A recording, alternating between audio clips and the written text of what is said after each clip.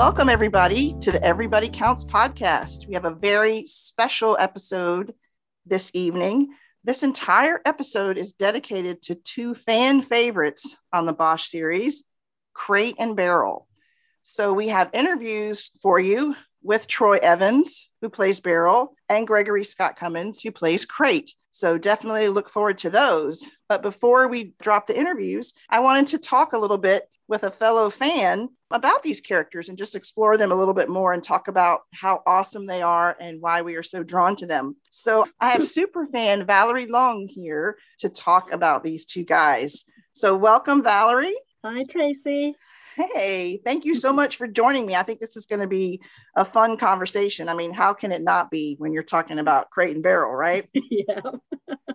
So, love chatting with you on social media. So great that you're here on the podcast. Why don't you let folks know a little bit about you? What brought you to the Bosch universe, why you love the show so much, and kind of when you started watching, that kind of thing? Anything you want to share? Okay, well, I live in Sydney, so I'm on the other side of the world. But I started watching Bosch because I, many years ago, had picked up a Michael Connelly book. I can't remember which one. I do remember reading Nine Dragons because I was born in Hong Kong and that one is set in Hong Kong. And I remembered it very distinctly because Hieronymus is not a name you hear very often. And I really had no idea how it's pronounced. So I was very glad that in the book, they just call him, his name is Hieronymus, but they just call him Harry. Yeah.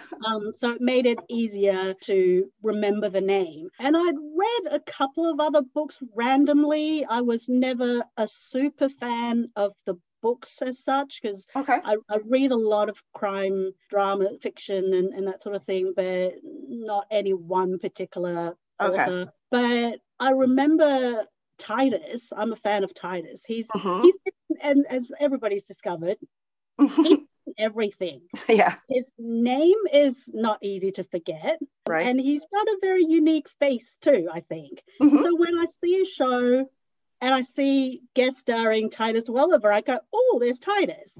And then one day I saw an ad, a trailer. I didn't have Amazon Prime at the time. I'm not sure if Australia even had Amazon Prime when that first came out. So I wasn't one of those people who got to vote to see if they should go ahead with the series. So by the time I knew that the show had been picked up and it was coming, it had already been picked up and the whole, season one had already been shot. And in Australia, it actually syndicated to SBS, which is a government-owned broadcasting network. So it's free to air. So I watched it because I remember, Bosch. I remember reading the book. Titus Welliver. I love that actor. So I remember watching it. And I'd watched the first couple of seasons and then life got in the way and I sort of dropped off after, I guess, season 2 or maybe season 3. And then like everybody else last year, lockdown, just sort of, clicking around to see, well, what should I watch? And by this stage, I have Prime here, subscription. And I just went, I should go back and watch Bosch again. And I went back to the very beginning because I'd sort of forgotten what happened because it was so long ago. And then I just couldn't stop. Like everybody else who started, because I got my mum into it. Oh, great. And basically, went over for dinner. After dinner, I said, Mum, you finished everything else I've recommended. Let's watch this. And I think we watched 2 episodes before I went home. And then, I don't know, the next day, she's like, I'm up to episode 6. Because she then kept, stayed up and kept watching. Right. And then every time I messaged her, she'd be like, do not disturb, Bosch.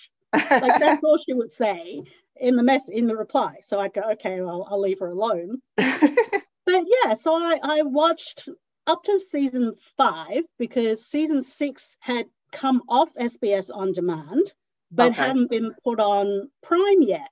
In Australia. So I was like, oh my God, everybody else is talking about season 6 and I don't know what happened.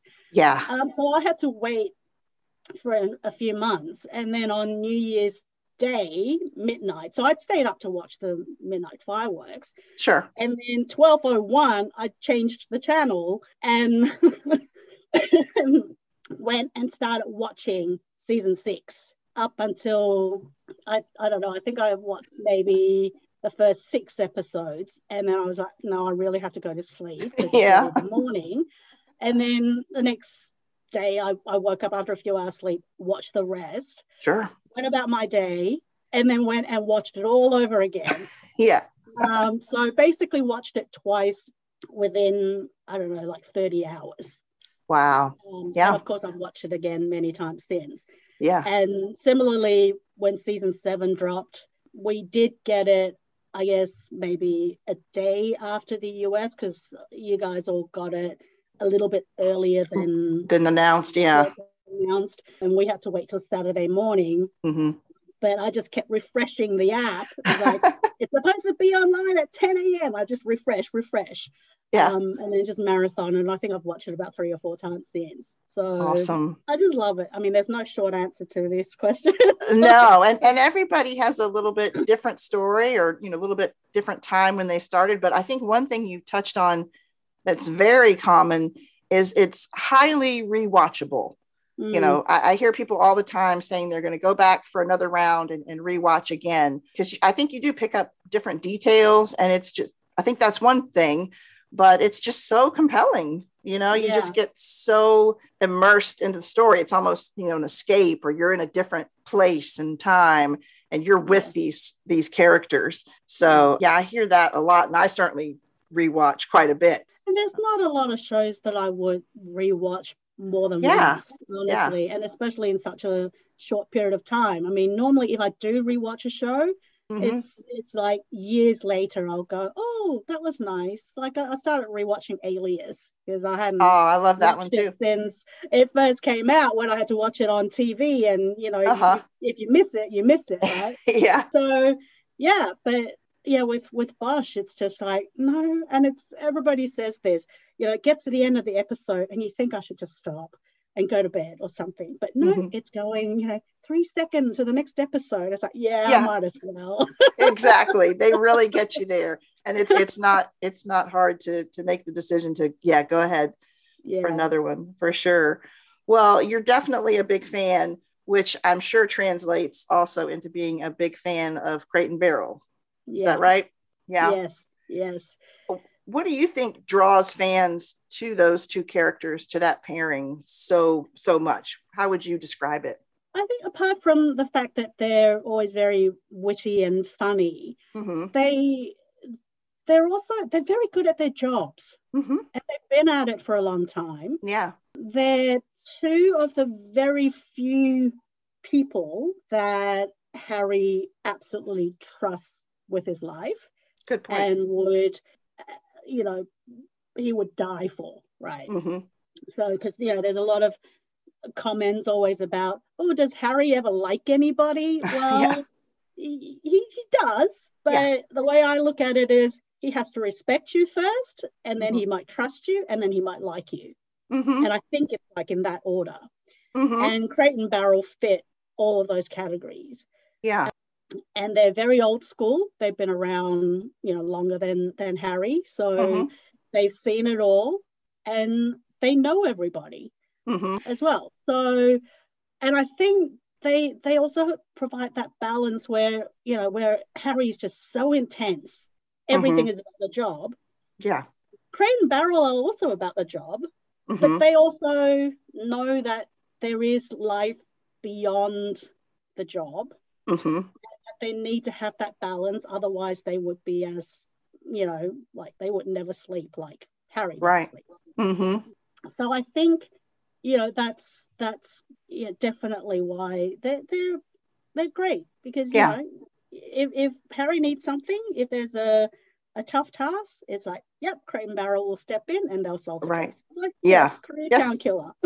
Exactly, prime example for sure. And you have to wonder, they've been on the job so long, maybe that sense of humor and sometimes not taking yourself so seriously, maybe that's a big part of what's allowed them to stay in the job for so long. It's the ability to compartmentalize, I guess. Which is not always an easy task. So it's like social workers.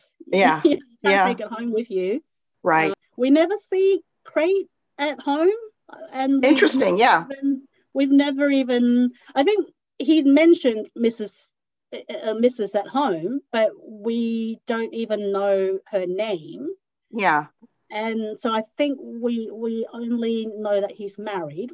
We know Barrel's been married a few times. So he's definitely not on the job all the time.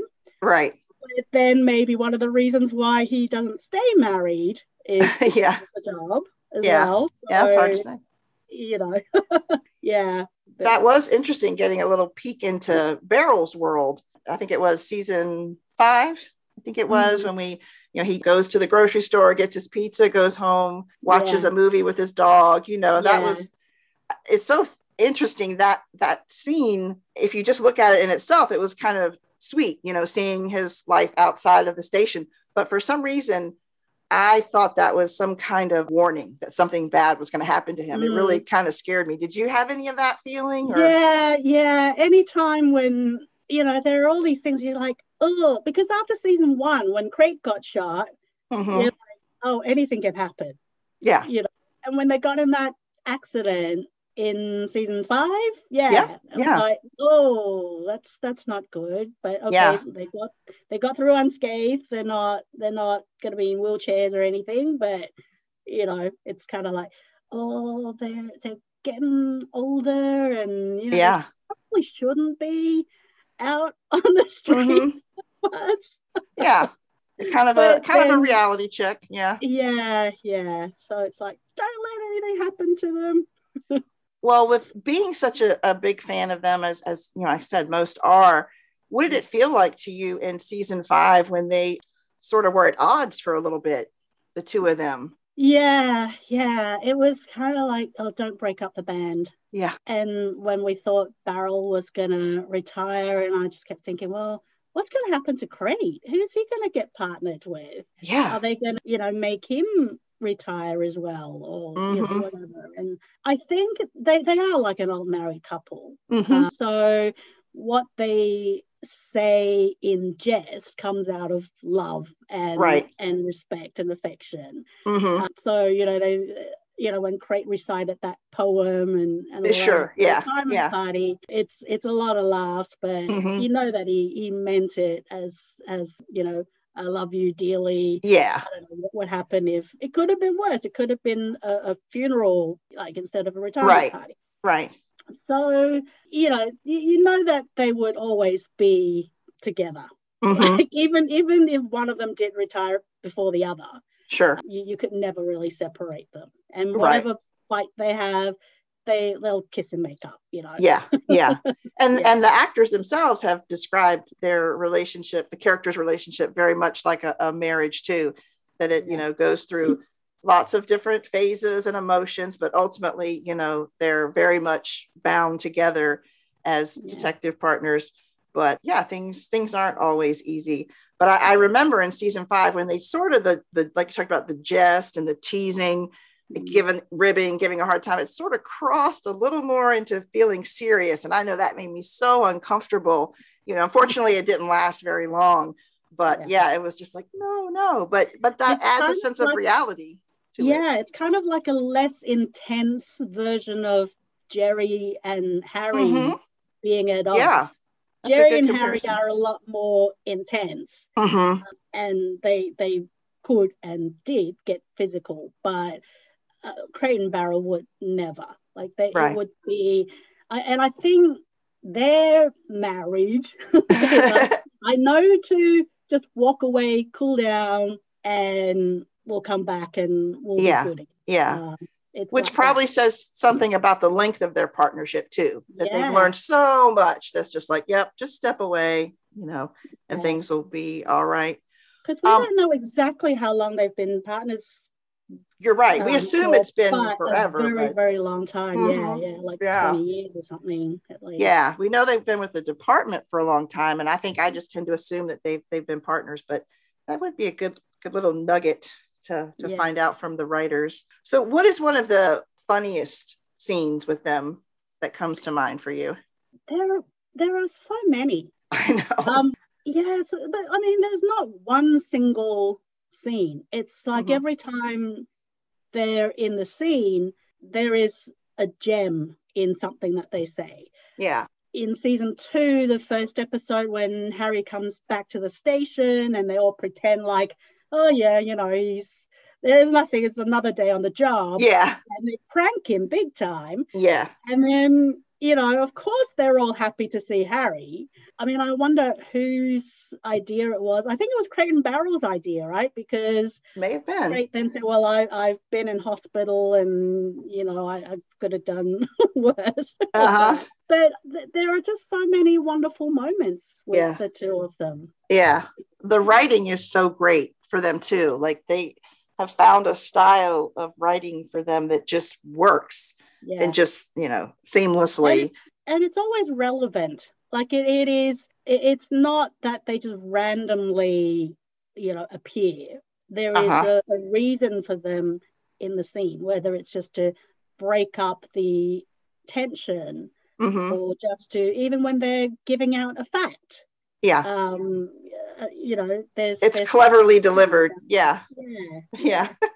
And I think we have to give them a lot of credit too for, like we talked about, the long haul and being with the department, because a lot of folks, when they were transferred to CAPS, Crimes Against Persons, a lot of people would have just, shut the door then and there and, fought it or just walked away. But they even found a way to do great things there as well. They found the stats, the statistics that looked a little like they'd been fudged, the juking stats there. They uncovered some. I mean, they took their job seriously. I guess that's what I'm saying. Anywhere they're a detective, whichever department, they take it seriously and they do good work. And I think you have to commend them for that. That it doesn't necessarily matter which department, which makes me think too. I know maybe they were teasing Pierce a little bit, but they were also trying to say, hey, you get to see all kinds of cases on the Late Show, and I think they were trying to put a positive spin on it for him. It was still funny, but I think they were trying to be kind to him as well. But I think that's the way they approach their work too. Whatever you're investigating, you do your best work, Yeah. And I think that's another one of those reasons why they're so much like Harry, that you're right. They take the job as it is still police work. It doesn't matter where I do it or what exactly I'm doing. It is still police work. It is still solving crimes. I'm just not, at a crime scene looking for murderers and knocking on doors. I'm just, it is still solving a mystery. There's all kinds of things to be solved. But I found that very funny, and part of it was DeJuan Johnson's acting and his delivery as well, because how he just kept rolling his eyes when they're telling. I'm like, you're making it worse. All these stories and things you're telling him about how great it's going to be and it's going to be all right. You're just making it worse. He seems so down about it. They find the funny side of everything. They do. Well, I'm going to pull up a couple of things that other folks mentioned on the Bosch Pit. Now, you're an admin on the Bosch Pit Face group, is that right? Yes, I am. Anything you want to plug about that fun group? I joined the group sometime last year and was quite active on it. I love the group. They're very, I don't know if it's partly the demographic of the group, but the Bosch fans are all lovely. They're very engaging on Twitter and the Bosch Pit, and generally people are very nice to each other. And I mean, Mike is a great admin. He's just, so patient with everybody, and he's always on top of things with the latest news and things. So it's a great group, and all I can say is everybody just enjoy themselves and share their love for the show and for the actors, because a lot of them obviously have gone on to other things, but a lot of them, like Lance is another Titus who've been around for a long time and has appeared in a lot of shows.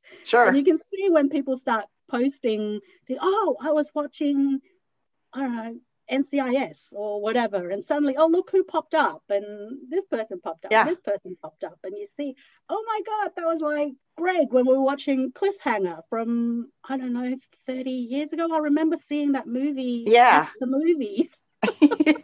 Actually, at the movie theater, yeah.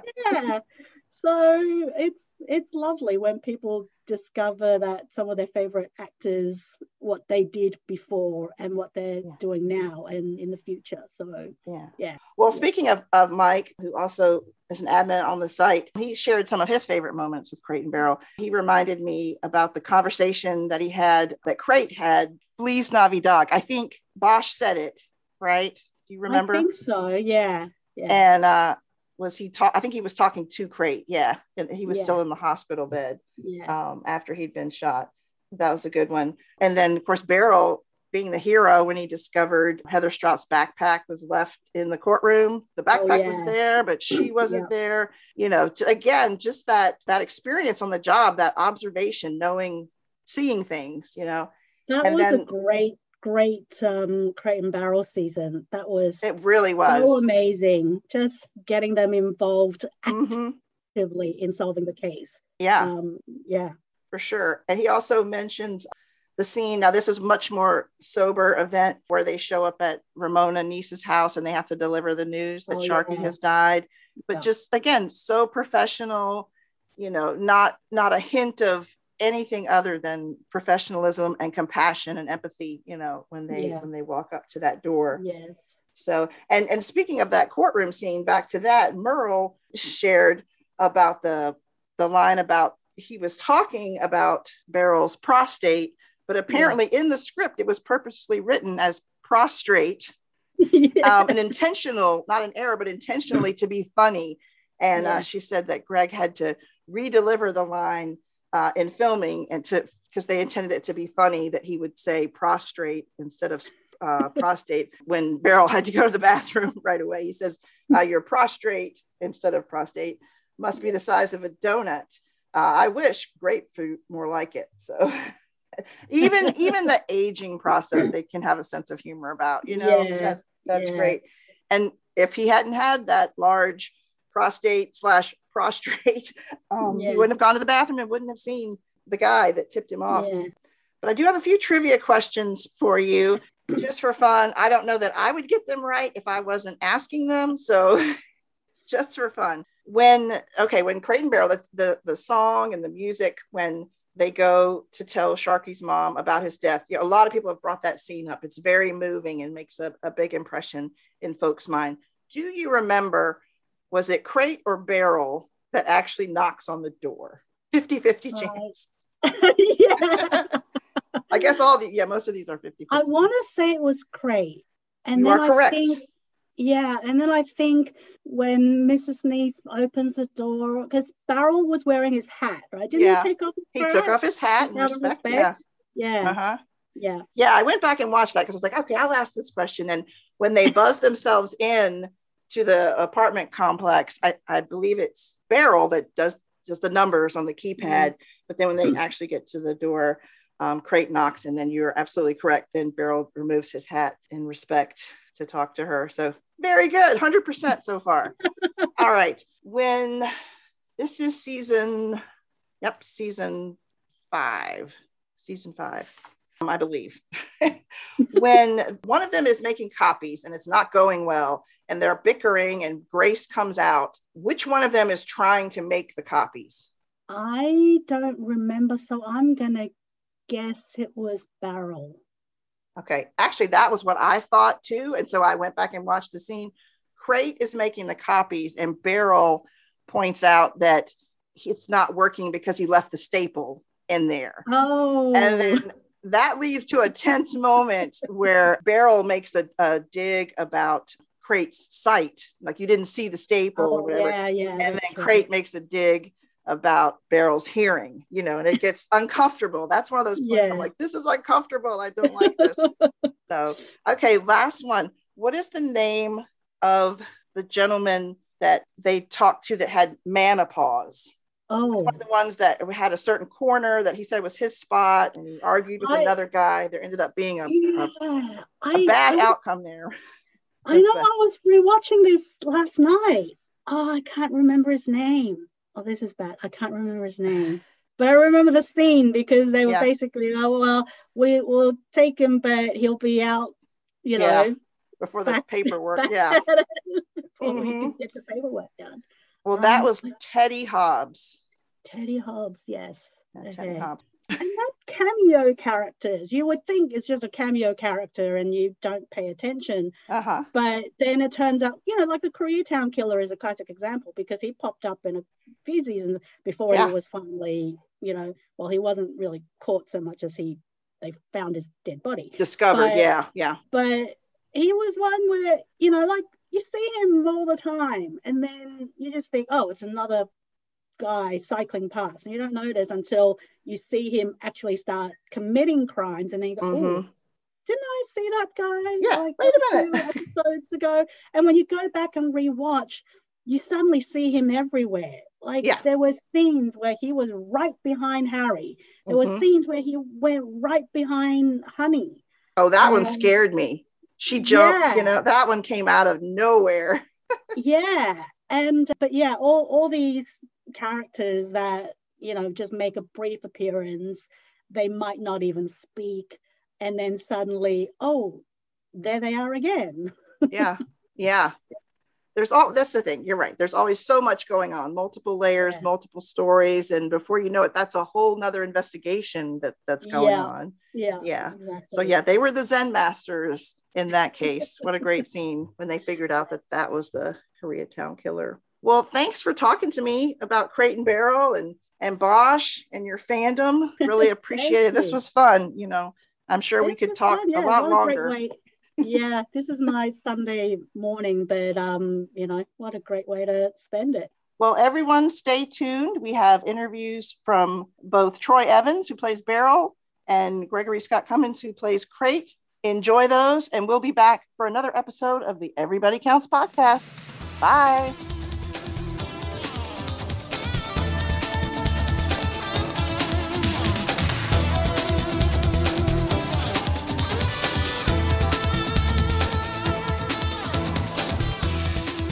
Hello. Hi. Hi. Welcome. Thanks. Haven't seen you for a while. It's been a while, more than a year this time, but thank you for coming back. Why? Yeah. Wonder why. It's a little something called COVID has delayed a lot of things in life. So normally we'd be chatting earlier in the spring, but I'll take it. Some Bosch whenever I can get it. So thanks for coming back on the Everybody Counts podcast. I'm really excited about this. Do you want to know how ready I am? How ready are you? I am on it like a bonnet. Great line. I love that. You know, the writers are very, very, very good to me. Yes. That's that old, who was it used to say that? Baseball have been very, very good to me. Well, Bosch and the writers have been very, very good to me. Well, you have been good to the fans. That's going to lead me into my first question, but I did want you to know up front that my first question was, what do you think of all this popularity of your character? I mean, Barrel is truly beloved. Would you have imagined this kind of following when you took the role? Not quite to this level.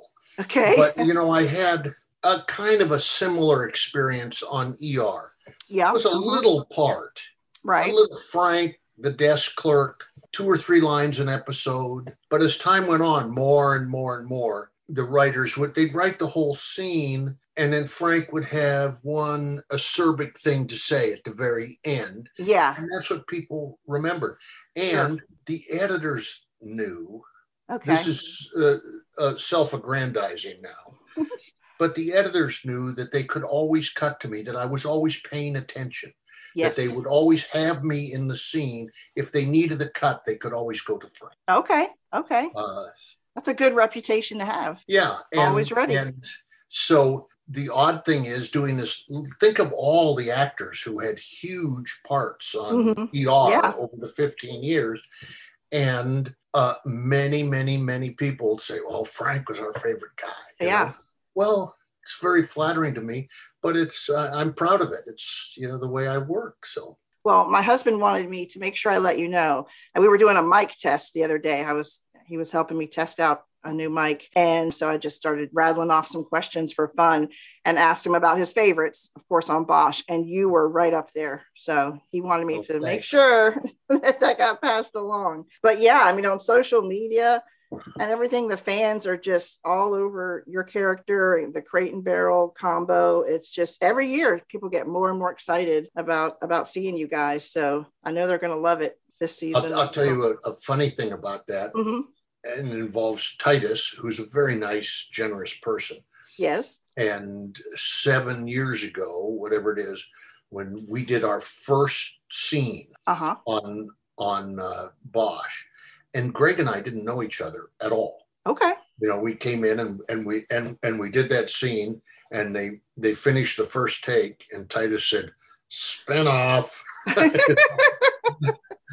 Yeah, you could see it already. I don't think that's going to happen, but I have a little fantasy of a wonderful little Crate and Barrel sitcom would be a lovely thing. Well, that's on my list, actually. On my list was that the fans are, they are always clamoring for a Crate and Barrel spinoff. So I was wondering if you had to pitch one, what would the content be? What would we be looking at as a Crate and Barrel spinoff? What would you ask for? Well, yeah, I mean, this is 110% fantasy, but that's okay. I just picture somebody could have a lot of fun with Crate and Barrel, finally both retiring, and they open their own private detective business, and all of the cases would have a comedic twist to them. They'd be serious cases, but with Crate and Barrel, it'd be kind of, and we'd solve things sometimes kind of by accident but I think the thing I like about the way they've written those characters is that they're funny and they're kind of goofy and they're not fixated like Harry Bosch is, but they are cops. Yeah. Oh, indeed. And they do get it done. But in a more relaxed fashion. Sure. And I think that makes it all the more rewarding sometimes, because you get to thinking of them, easygoing with this little bit of comedy, and then they really come through and you're like, wow, it kind of pulls you out of it. And you're like, they know their stuff, they're for real. So I like that sort of dichotomy there. I think it works really well. So thanks. Well, tell me, I know this is probably a very hard question, but is there a favorite scene over the 7 seasons that you filmed, something that has always kind of stood out? Yes. Okay. I have one, and this was either the first or the second scene that we filmed. Okay. And this was back in season 1, where there was the serial killer who was killing the male hookers on Hollywood Boulevard. And they caught him with a dead body, and it was a traffic stop, and then he had a naked dead guy in the back of the van. Right. And Greg and I interrogate him. And to me, that scene was perfectly written. And all 3 actors are there, and it just works like a Swiss watch. I just love it. It's a perfectly crafted scene. Yes. It's so perfectly written. That's the one I'd take home if I could only have one scene. Awesome. Yeah, it's nice to see that you and Greg play off of each other kind of in that scene, Yes, and I'll tell you something. Greg is incredibly good actor. And we finished that scene, and Jamie Hector was watching it, and he came over to us. He said, how long have you guys known each other? Oh, wow. He said, well, we don't know each other. And Jamie was like, what? Because it felt like we were married. Yeah. And that's what I love about the way that it has been written more and more and more, that we interact like an old married couple. Yes, absolutely. And it's just beautiful. Yeah, I love how the writers have played into that. Well, speaking of the writers, I know when we've talked to Titus before, he's talked about some of your homespun sayings from Montana. And I know we get a little bit of a nod to that in season 7. But have the writers ever come to you just looking for some kind of phrase like that they may not be familiar with, but that would fit your character? No, it's an interesting thing, and it's actually similar to what went on with ER. You know, on a television set or a movie set, mm-hmm. somebody runs it. Yeah. And sometimes it's the director, mm-hmm. and sometimes it's the producers. Very often it's the star. Oftentimes on a TV show, it's the cast as sort of a gang. Yeah. You know, and if you're lucky, it's the writers. And on ER, with all the star power they had on ER, if Noah Wyle wanted to change a line, of course they would talk to him. Okay. But if they, in the end, they went, you know, we really like it the way it is, then Noah would do it the way it was written. Uh-huh. And that's why when you watch 15 seasons of ER, it didn't end up sounding like a bunch of people sitting around Starbucks bullshitting. Yeah. Right. And the same is true, maybe even more so on Bosch. The writers are very protective of their writing. Mm-hmm. And no matter how high a regard for me, they mm-hmm. don't want to set that precedent where like somebody else finds out, well, you know, they're going to Troy and asking him what he wants to say. Well, I have some things I like. And then you go down. So they write it and we're expected to say it. And I actually take pride in that. I think that's part of the craft of acting, to take something that may not comfortably come out of my mouth and make it seem like it does. Right. Make it seem like just popped into my head. That's part of the job. Well, I'd say your delivery is pretty darn flawless. With all the fun sayings that they throw at you and everything, it just rolls off the tongue. I love it. On it like a bonnet. On it like a bonnet. That's right. Now, we've seen several scenes with Beryl in a restaurant, you know, with different colleagues or, you know, whatever. And so, like, I can remember Swingers, Musso and Frank, Bordner's, probably been others. I know you've talked about Egg Slut. I don't know if we actually saw you at talk about what? Egg Slut. Oh, yes. I know y'all mentioned it. They didn't see us in Egg Yes, Slut. right. I thought we were going to get a really good breakfast that morning, and they boned us. Well, I was wondering, with all of those eating scenes, and which I imagine you're not really eating the food, I don't know, but just atmosphere wise, like filming the scenes, which was your favorite place of the restaurants that you filmed in that you like the most? It'd be really hard not to say Musso and Frank. Okay. You know, and now, have you been to Musso's? I have not. No. Well, next time you come to LA, you have to. They're reopened now. And, okay. You know, that place is 100 years old. Yeah. Yeah. You know, all of the people you admire, the movie stars from the 30s and 40s, mm-hmm. they all ate at Musso's. Yeah. You know, everybody has gone to Musso's forever and ever. And their food is excellent. And now here, I don't know if I can tell this so it's clear, but I'll try. Okay. The last time we shot there, and I have a hard time remembering names. Okay. And I've always been that way, and it's not getting better now that I'm in my 70s, you know. But the last time we shot it, and I don't eat at Musso's very much. I love it, but you know, if you're going to Musso's, you're going for a steak. And my wife is vegetarian, and so we just don't. But I've been there a few times. But last time is years ago, you know. And so we came in, and they had the and they used some of the waiters and stuff from Musso and everything. And the maitre d' is standing there in his red jacket. And we come in. He said, "Oh, hello, Mr. Evans. So nice to see you again." I thought, oh my God, how what kind of a mind does this guy have? I was here like maybe 11 years ago, and I'm like, it just kind of humiliated me in a way, you know. Then later I found out he wasn't the maitre d' at Musso's. He's a background player, and he knew me from ER. Okay, okay. And I didn't make it. So made you feel a little better. A little better. I still should have remembered him, but yeah. That's funny. That's funny. So, you know, Greg has fun calling himself Mr. Good Looking. We've talked about that. Have you ever come up with a nickname for yourself, just to sort of in comparison to his? Well, you're Mr. Good Looking, but I'm. No, I mean, if I need one, I just refer to myself as funky old Troy. But now I have to tell you something about Greg, and maybe you're ahead of me on this. Have you ever looked up images of him?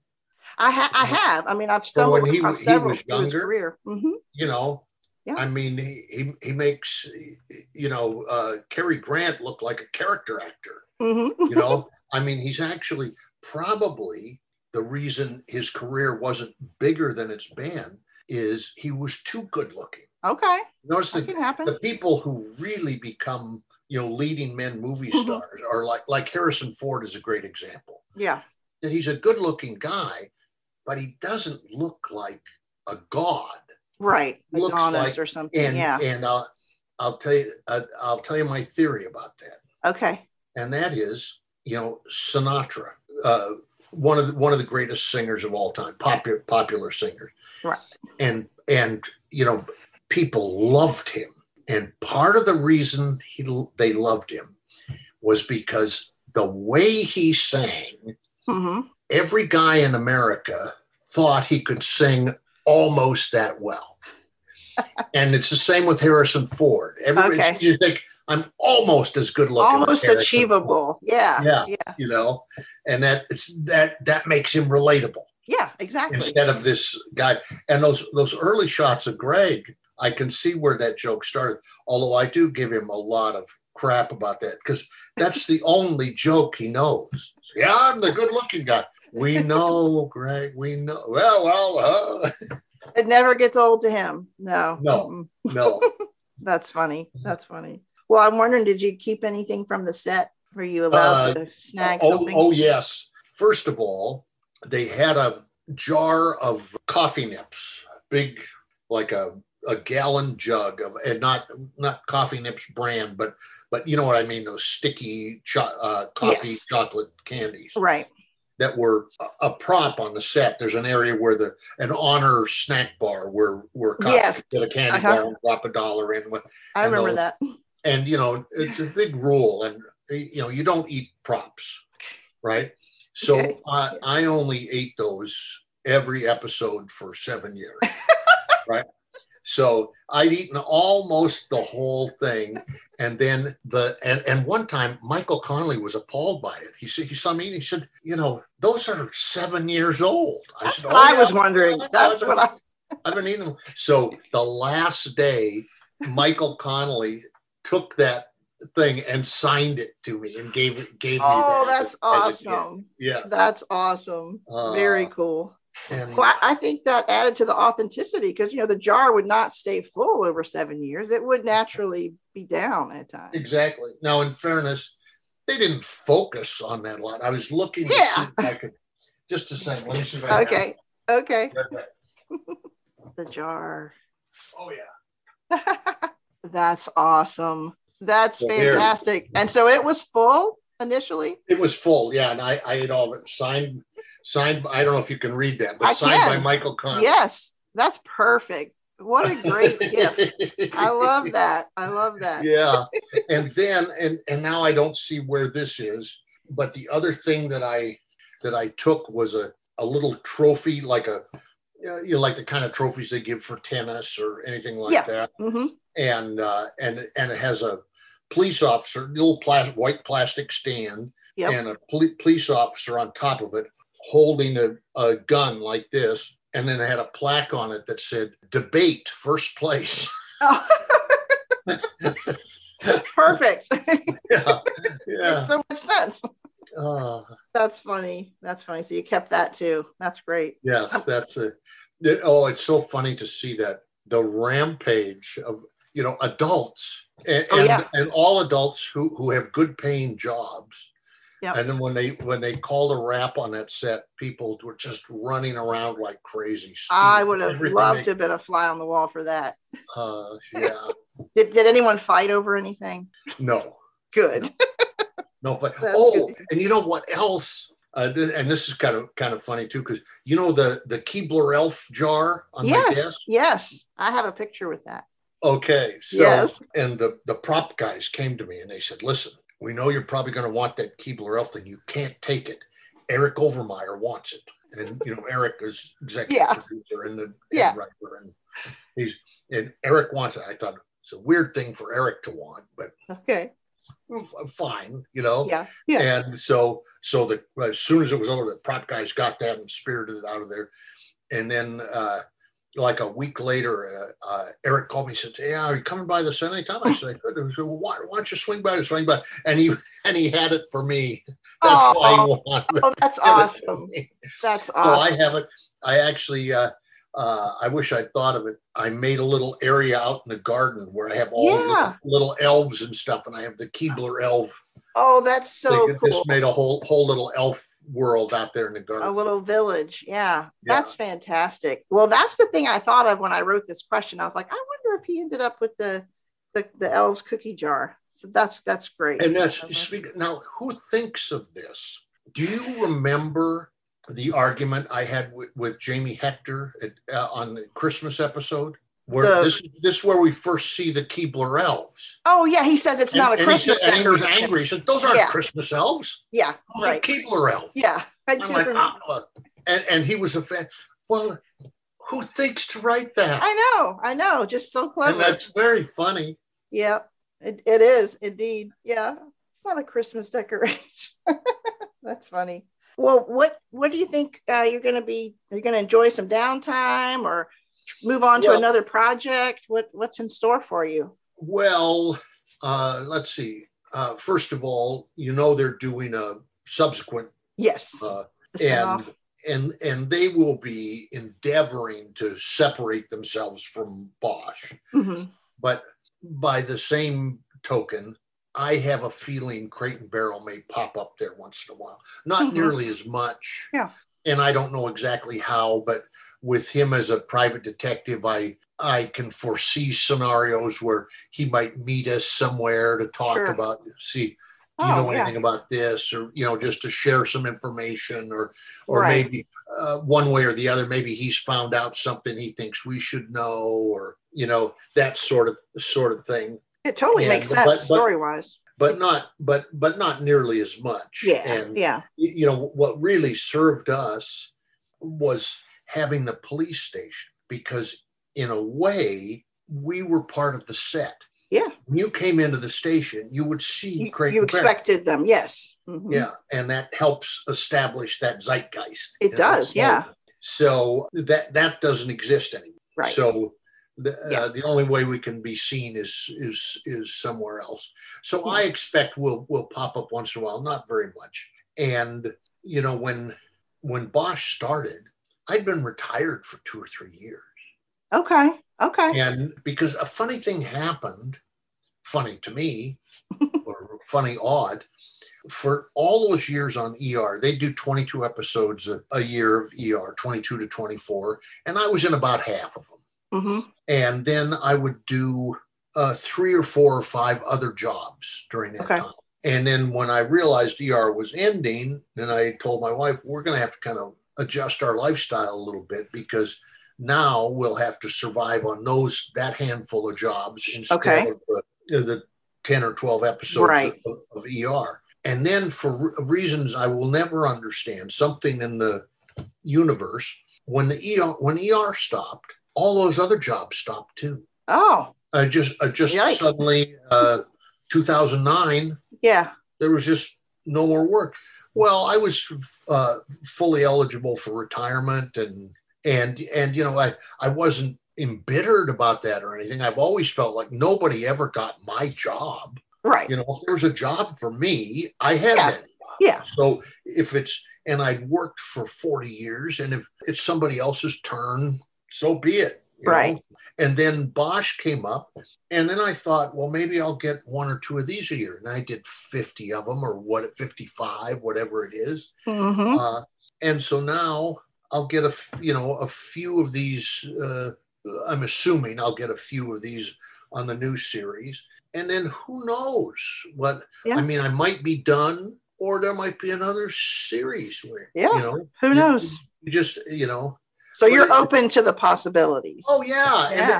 And it's very interesting to see. And you think of, there've been a lot of TV series that have a grandpa or a great grandpa or cranky neighbor or something, you know. And there aren't a lot of jobs for guys in their 70s, but there are some. Yeah, you know, indeed. And so, and a lot of the guys who used to get those jobs aren't in the running. Right. Yep. They've retired. Not an option anymore. Yeah. So you know, whatever will be, will be. Well, you'll have a lot of fans following you wherever you pop up. Definitely. Oh, all right. You're welcome. This is kind of a silly question, but we've been asking all the cast members, if budget were not a concern, it's not a matter of money, how would you, Troy, choose to solve Hollywood Division's terrible coffee problem? They just got the worst coffee. How would you solve that if money were no issue? That's funny. And the reason I'm not a good person to ask is I have 1 cup of coffee a day. Okay. And I don't really care what it is. Yeah. What I've been doing now lately is Costco has cans of cold brew. Yeah. Okay. Mm-hmm. So I buy the Costco the cans. I get up in the morning. I pour a can in the cup. I nuke it. I add some chocolate. I add some fat-free half and half.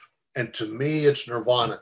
People who are real coffee people, yeah, they're not that interested in my coffee skills. But that's how I would solve it. Costco cold brew. A couple of Costco runs. Okay, I like that. I mean, it sounds like it'd be a step up from what nobody has to clean anything up. Yeah. Very efficient. I like it. Very good. Well, thank you so much for spending some time with me. I really appreciate it. It's always such a pleasure. I appreciate anybody who wants to talk to me. Many want to talk to you. I'm telling you, the fans want to have a Bosch convention and have people come and take photos and all that. Who knows? But the fans, everybody wants to talk to you. Oh, that's fantastic. Well, tell everybody I love them to death. I will. Absolutely. All right. Well, you take care, and we'll be in touch. We're going to keep following everything that's going on. So, hey, we'll chat with you again. Thank you so much for including me. Oh, you're welcome. You've always been near the top of the list for sure. So popular and so kind. So well, remind what I've said since the very first episode I was in is if you're on a show that's called Bosch, either you're Bosch or you're not Bosch. Right. Yeah, there's only one. But it's still been pretty much a lot of fun. Well, give your regards to Heather too, because I follow her pictures on Instagram and her work and your gardening and everything is beautiful. Yeah, so. Isn't she? One of the great joys in my life is telling people that my wife is a blacksmith. It's great. And 9 times out of 10, they think I'm joking. Oh yeah, it's great that you can do that. That's amazing work. So.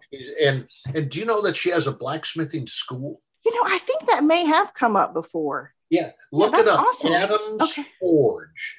Adams Forge. ADAMS, Adams Forge. Okay. And it's a nonprofit in LA, and she's taught hundreds of people how beginning blacksmithing, and there are probably at least 30 or 40 out there who went on became professional artist blacksmiths. That's great. You got to keep that craft going. So that's really great that she does that. Yeah. Awesome. Okay. All right. You take care, Troy. Whole day. Love you. Bye. Love you too. Bye-bye. Bye.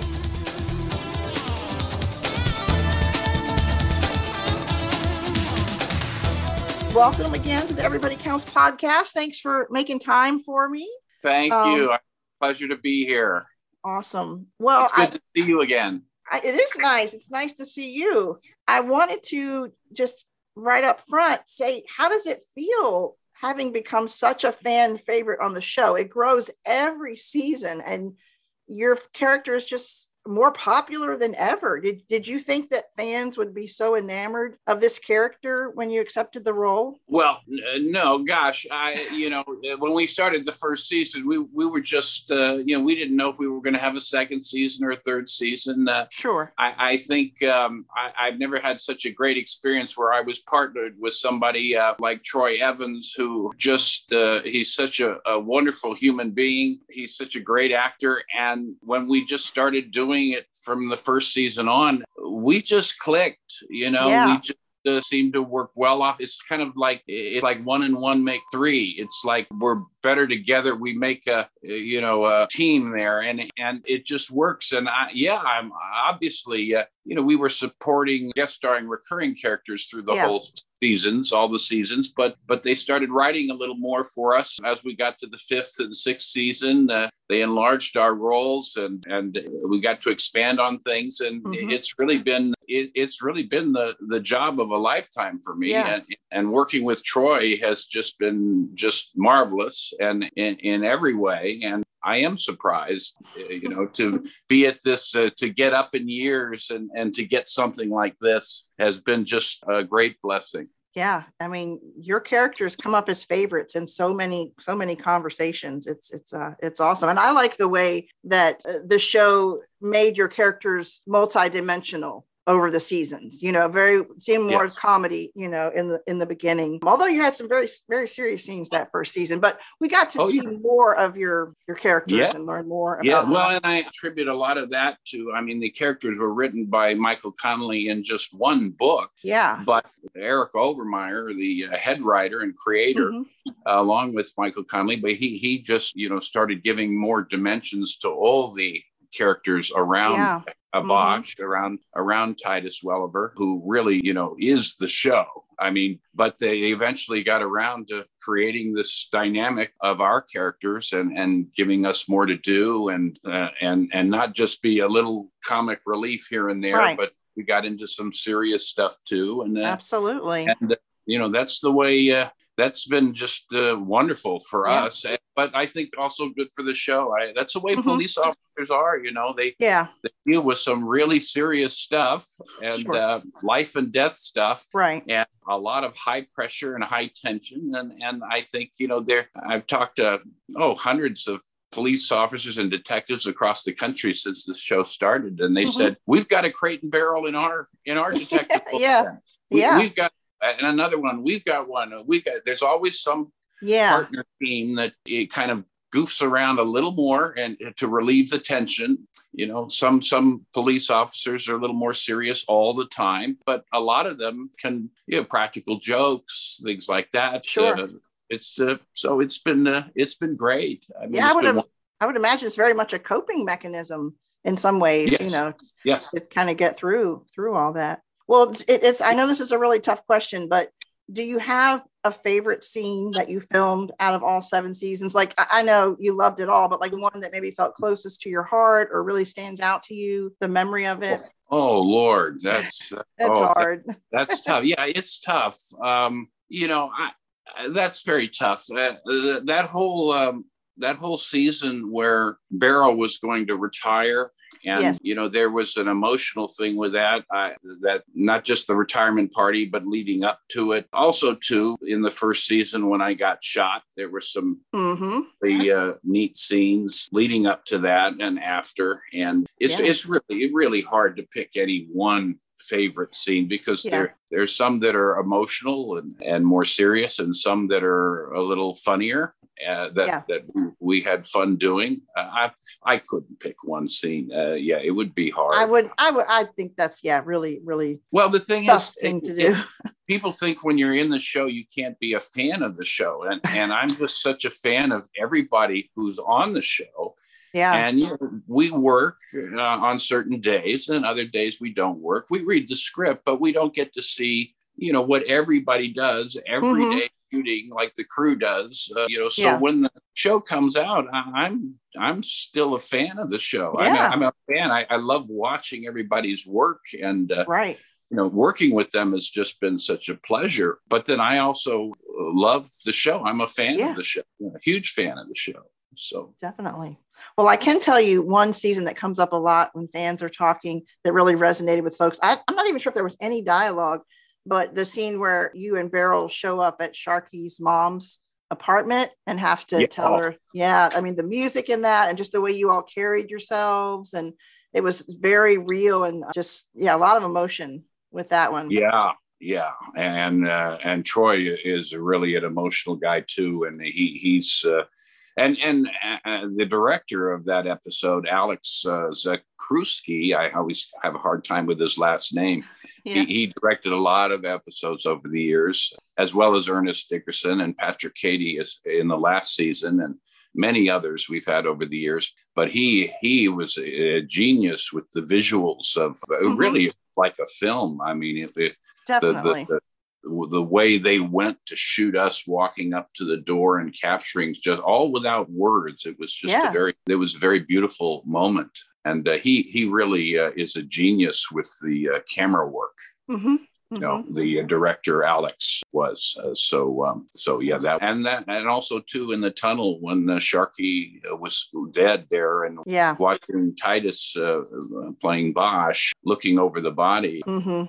It was very emotional. I mean, Titus is so good, and he's playing a character who, I mean, there was a couple takes there where he was just looking down at the body, and tears were just streaming down his face, and it was very emotional. And then he'd look up and he'd say, "We can't use that take," because I say, "Are you kidding me?" I said, "That's where you win awards and stuff." And he said, "Yeah, but my character wouldn't cry like that." Right. His own personal emotions got involved so much that he actually didn't want to use the takes where he was crying. That makes sense. Yeah, he has that. Yeah, intuitive about that. Yeah, that whole storyline just always chokes me up every time I rewatch. Regardless, it was very well done by everyone. Well, I'm curious in thinking just about your character's personality and their career. What keeps Crate and Beryl, you want to answer on behalf of him, from becoming disgruntled about their work? And they've been doing it for a long time. They gripe, they fuss, but they really ultimately seem to still really enjoy their work. So what keeps that alive in them, you think? Well, I think not just, I think if I look at the real police officers, detectives that I know, robbery homicide detectives, it's a calling for the people that I know in real life. And I think they really capture that in our characters and everybody, all the other characters too, the writers and Michael Connelly with the books, and it's the real people who do it in real life. It's not just a job; it is a calling. It's like somebody's called to be a doctor, and they want to help people every day, save lives. This is what police work is for these people. I mean, they're making a difference. They're putting their lives on the line every day, and they go out and they, catching bad guys to save lives so they don't kill other people. And it's a calling. It really isn't something. I know a lot of police officers that have, retired, and they still stay involved. They work cold cases. It's their life. It really consumes them, and it's a noble pursuit. Yeah, definitely. And I think that's it. I think they, I think, and that's the way we play it. It's not just something we could easily walk away from, And I do think we goof around and we joke around with each other a little bit to relieve the tediousness or the difficulty sometimes, because there are ups and downs that explains it really well. I appreciate that. That makes a lot of sense. Well, I'm curious. It seems like in the past few seasons, there have been a lot of movie or maybe sometimes television references between your character and Beryl. Were you already familiar with all of those references that came across in your dialogue? Can you think of any references in particular? Because I do know that there are certain things that I have had to look up. Okay. Yeah. I don't remember off the top of my head, but I know when your characters were rotating, doing the wiretap on Alicia Kent. Yes. Somehow at that point you get to talking about a movie reference, and sometimes it almost seems like that kind of stuff. Kind of reference. Were you familiar with all of those? Well, and there are old movie buffs and absolutely. When I did we did the thing where we referred to a movie, I can't remember the movie right now, but we were listing off names of the actors, Yeah.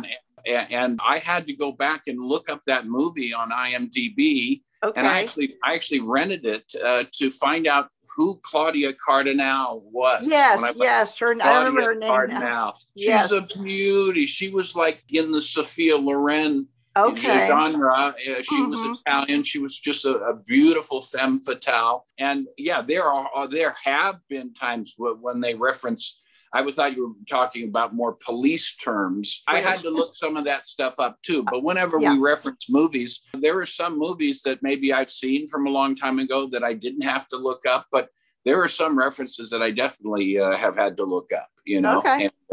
And familiarize myself so I can, when I talk about them, I know what I'm talking about, Yeah. I think it's really neat because it's kind of almost like not a private conversation between the two of them, but those two get it. Everyone else in the station, some of the other guys and gals may not get it, Yeah. Your two characters are really in tune with some of that. Yeah, well, they've written our characters are huge movie buffs, especially the older movies, because we're older and we watch a lot of those old westerns and all kinds of movies, and we make reference to them. Yeah, and that's really fun. I think it's fun too. Yeah, very cool. Okay. Well, did you keep anything from the set? Did you take anything with you? Well, this whole last season, I'll just say briefly, the hardest time I had shooting this last season, because it was emotional for everybody. Sure. But we did it under the COVID protocols.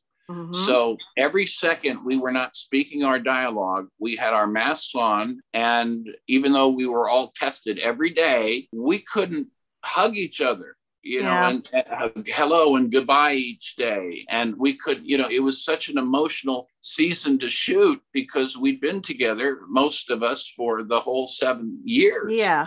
And here we can't give each other hugs, or even shake hands or whatever as much, unless we're, filming a scene.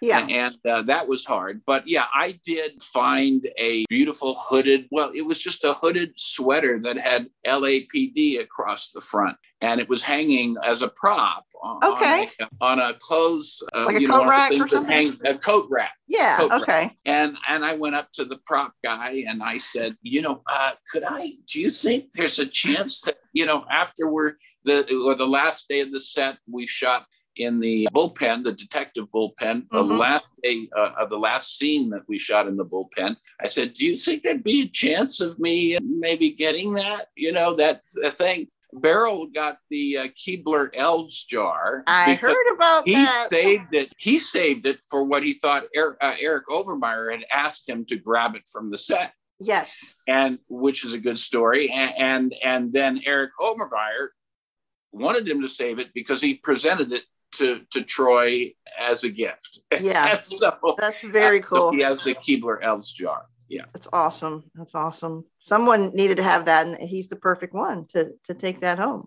Yeah. Well, obviously, like you talked about with COVID and the procedures in order to be safe, you probably didn't get to interact with as many of the guest stars and so forth. But I'm wondering, who was your biggest competition for best looking on the set this season?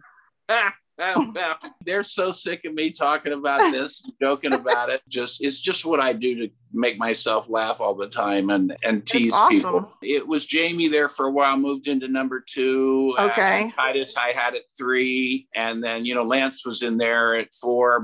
But then this last season, I decided to bequeath Titus back to the number 2 best looking on the set position. Okay. So, a little rotation. Well, yeah, he deserved it. You know, I mean, he deserved to be the second best looking. So every time I would show up, he would get depressed. But every day that I wasn't there, he could be the best looking on the set. Yeah. I think that's very fitting for season 7. Yeah, just to bring him back up close to the top. Yeah. That's my little trademark, which I've been doing for years, that I've been goofing around with people, It works for you. It's my own little dream world, and I like it there.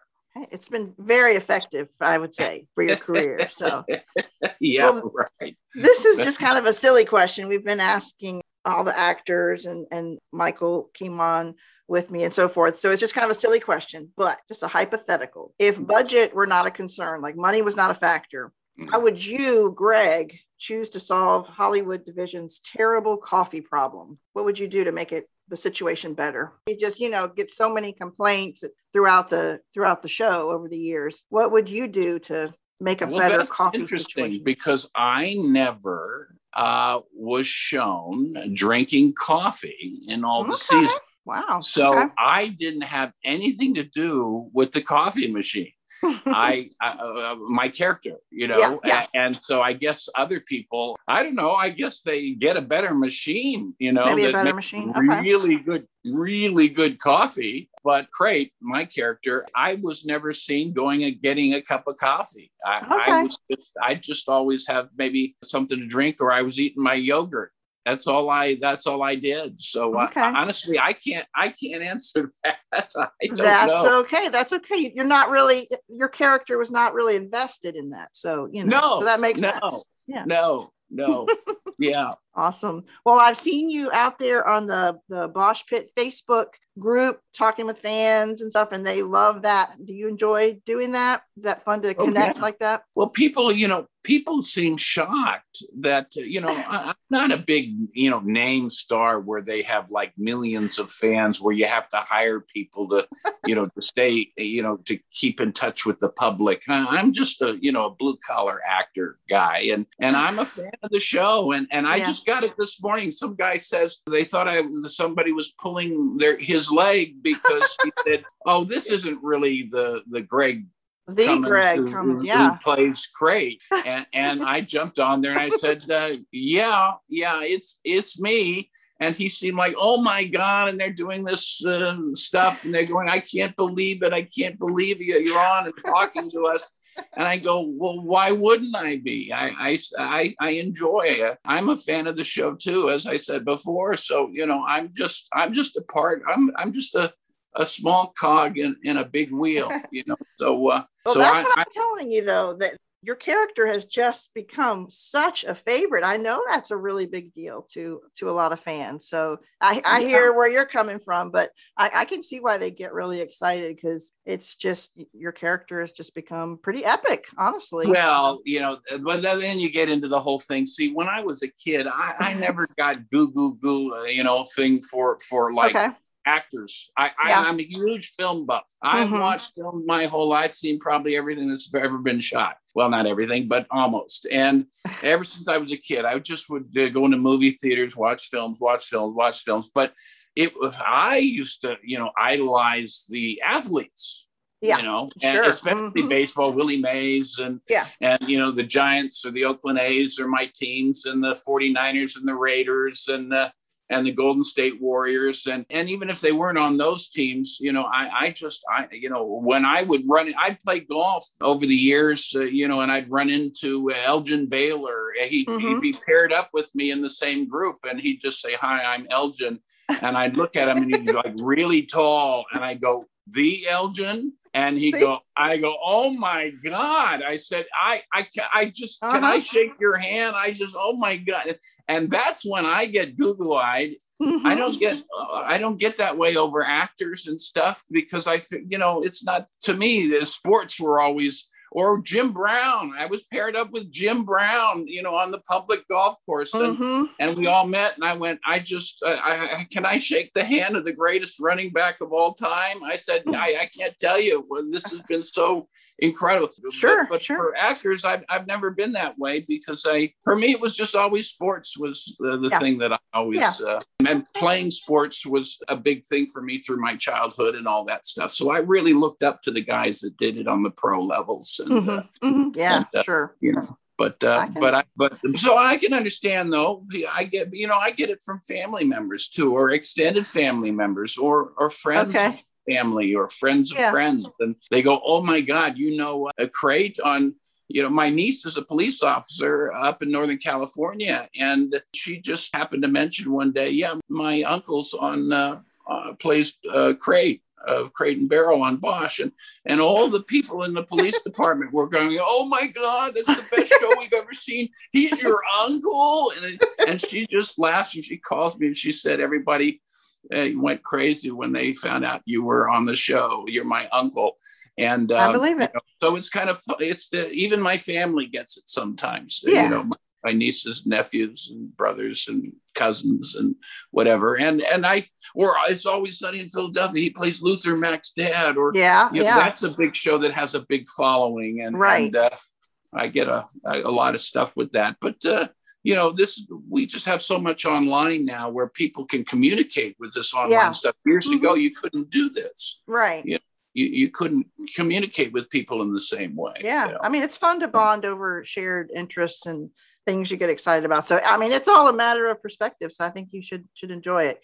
Well, you bring a lot of joy to fans as your character and as Greg. So we all appreciate that. And thank you for your time today. This was a lot of fun. I always enjoy catching up with you. It's a lot of fun. I thank you too for what you're doing. And I love seeing again. You've been doing it all these years and doing all other stuff too. And I just have to say this last season, is going to be a good one. It's coming out here shortly. It's really going to be a good season. I read the scripts. I was there. It's going to be good. And it's going to be a little bittersweet ending, but it's not completely ending. Yeah, there's a little bit more to come in another spin-off. So okay.